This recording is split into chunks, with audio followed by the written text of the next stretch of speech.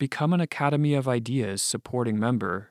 Access transcripts and the art we use in the videos by visiting academyofideas.com.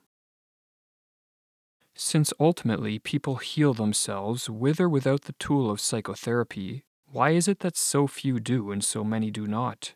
Since the path of spiritual growth, albeit difficult, is open to all, why do so few choose to travel it? It was to this question that Christ was addressing himself when he said, "Many are called, but few are chosen." No matter the current state of our life or the problems we face, we all have the capacity for self-transformation, the ability to overcome our problems, and to move towards the ideal of peak psychological health. Yet most of us do not exercise this capacity. Rather, we leave our personal problems unsolved and stay stuck in a mediocrity that situates us far below our potential and places us at risk of mental illness. Why is this limiting life path the norm? In this video, drawing from the insights of the psychiatrist M. Scott Peck, we examine this question and explore how we can be one of the few who proceeds upon the path of personal growth, which Peck called the road less traveled. Life is difficult. This is a great truth, one of the greatest truths, writes Peck in The Road Less Traveled.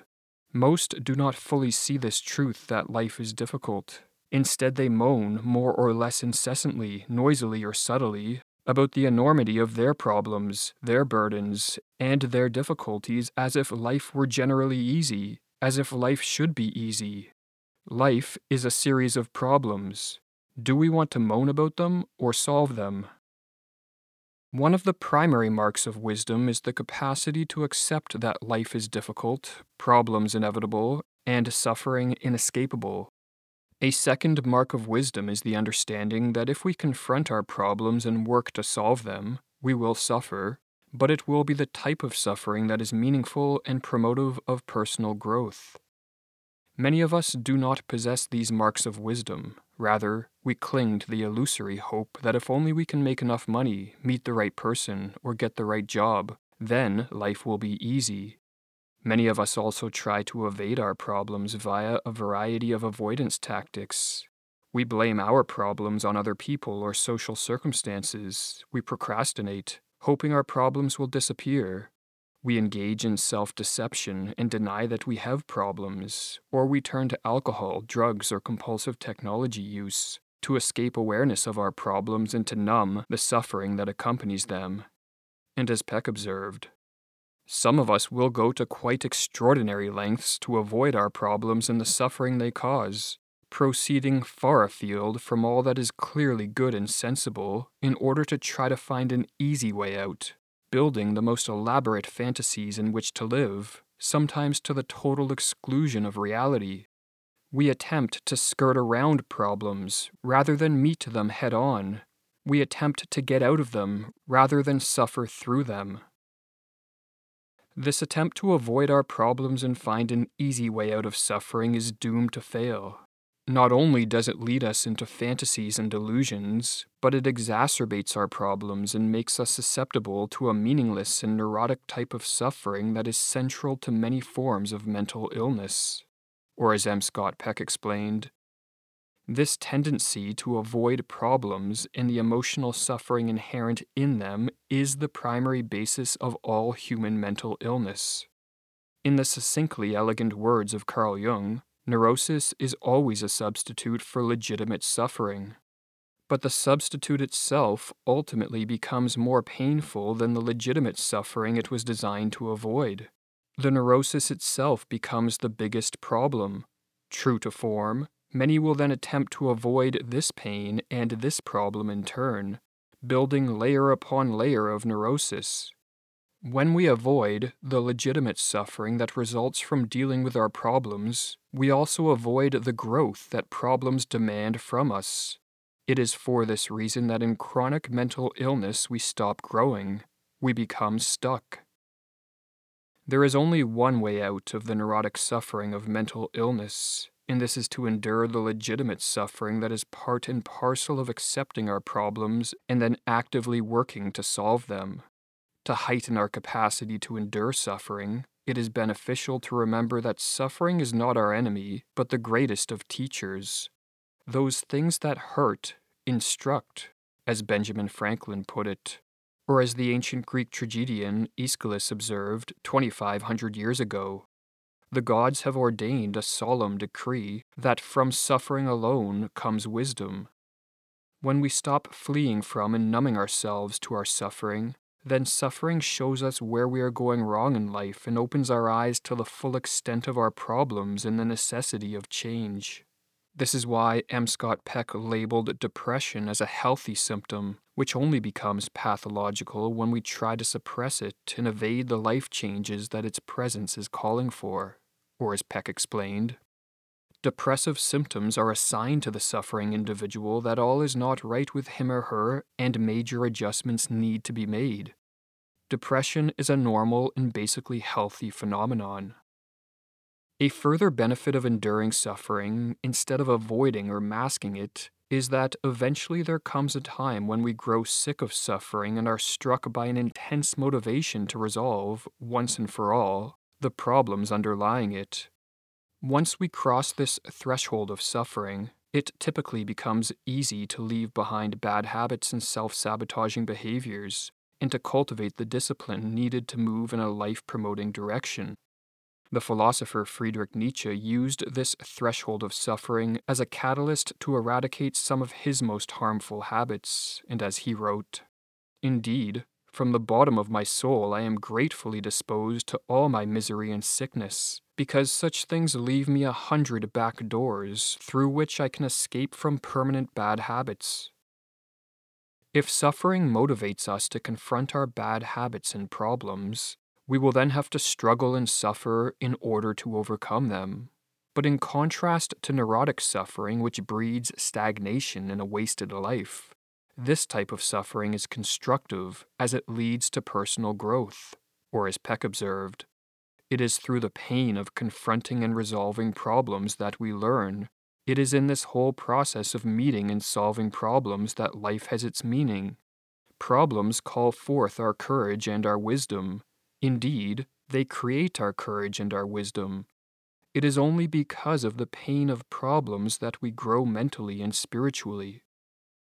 It is because legitimate suffering is a great teacher and a spur to personal growth that M. Scott Peck observed that wise people learn not to dread, but actually to welcome problems, and actually to welcome the pain of problems. Two of the wisest figures in history, Buddha and Jesus, harnessed the pain inherent in their problems to ascend to an elevated level of consciousness that was marked not only by a profound capacity to endure suffering, but also to experience overflowing joy. Or as Peck explained, one measure, and perhaps the best measure, of a person's greatness is the capacity for suffering. Yet the great are also joyful. This, then, is the paradox. Buddhists tend to ignore the Buddha's suffering, and Christians forget Christ's joy. Buddha and Christ were not different men. The suffering of Christ letting go on the cross and the joy of Buddha letting go under the bow tree are one. But it is not just the tendency to avoid the pain of our problems that locks us in a mediocre and mentally ill life. It is also our laziness, for as the psychologist Marie-Louise von Franz wrote, "When people try to evade problems, you first have to ask if it is not just laziness." Jung once said, "Laziness is the greatest passion of mankind, even greater than power or sex or anything." M. Scott Peck defined laziness as the force of entropy as it manifests in the lives of us all. In the external world, entropy is the tendency of systems to degenerate into a disordered and stagnant state, while in the inner world of the psyche it is the force of laziness that breeds disorder and stagnation. Laziness is so common and pervasive that Peck called it the one and only original sin, or as he wrote, "For many years I found the notion of original sin meaningless, even objectionable. Gradually, however, I became increasingly aware of the ubiquitous nature of laziness. Original sin does exist. It is our laziness. It is very real. Some of us may be less lazy than others, but we are all lazy to some extent. No matter how energetic, ambitious, or even wise we may be, if we truly look into ourselves, we will find laziness lurking at some level. It is the force of entropy within us, pushing us down and holding us all back from our spiritual evolution. Many will protest that they are not lazy, as they work long hours and devote their limited free time to doing chores, spending time with friends and family, and resting. But as Peck notes, laziness takes forms other than that related to the bare number of hours spent on the job or devoted to one's responsibilities to others. A major form that laziness takes is fear. Although many of us give lip service to wanting to change, grow, succeed, and perhaps even attain greatness, we often fear personal development more than we desire it, simply because of the immense amount of work and effort that is required. This intimate connection between fear and laziness is why the mind unconsciously devises ingenious ways to justify laziness. As but one example, we tell ourselves that our laziness is not really laziness, but merely the drive to relax and enjoy life, a type of refined hedonism, or as Peck writes, in the earlier stages of spiritual growth, individuals are mostly unaware of their own laziness. This is because the lazy part of the self, like the devil it may actually be, is unscrupulous and specializes in treacherous disguise. It cloaks its own laziness in all manner of rationalizations, which the more growing part of the self is still too weak to see through easily or to combat. Friedrich Nietzsche also identified laziness as an entropic psychological force which exhibits devil-like qualities, and he recommended a joyful approach to overcoming it. When we see through our rationalizations and become aware of our laziness, instead of feeling guilty, we should laugh at it in the recognition that it is an innate part of human nature, and then we should remind ourselves that true happiness is not found in maximizing time spent in passive leisure activities. Rather, it is a byproduct of voluntary effort in the service of personal growth and meaningful goals.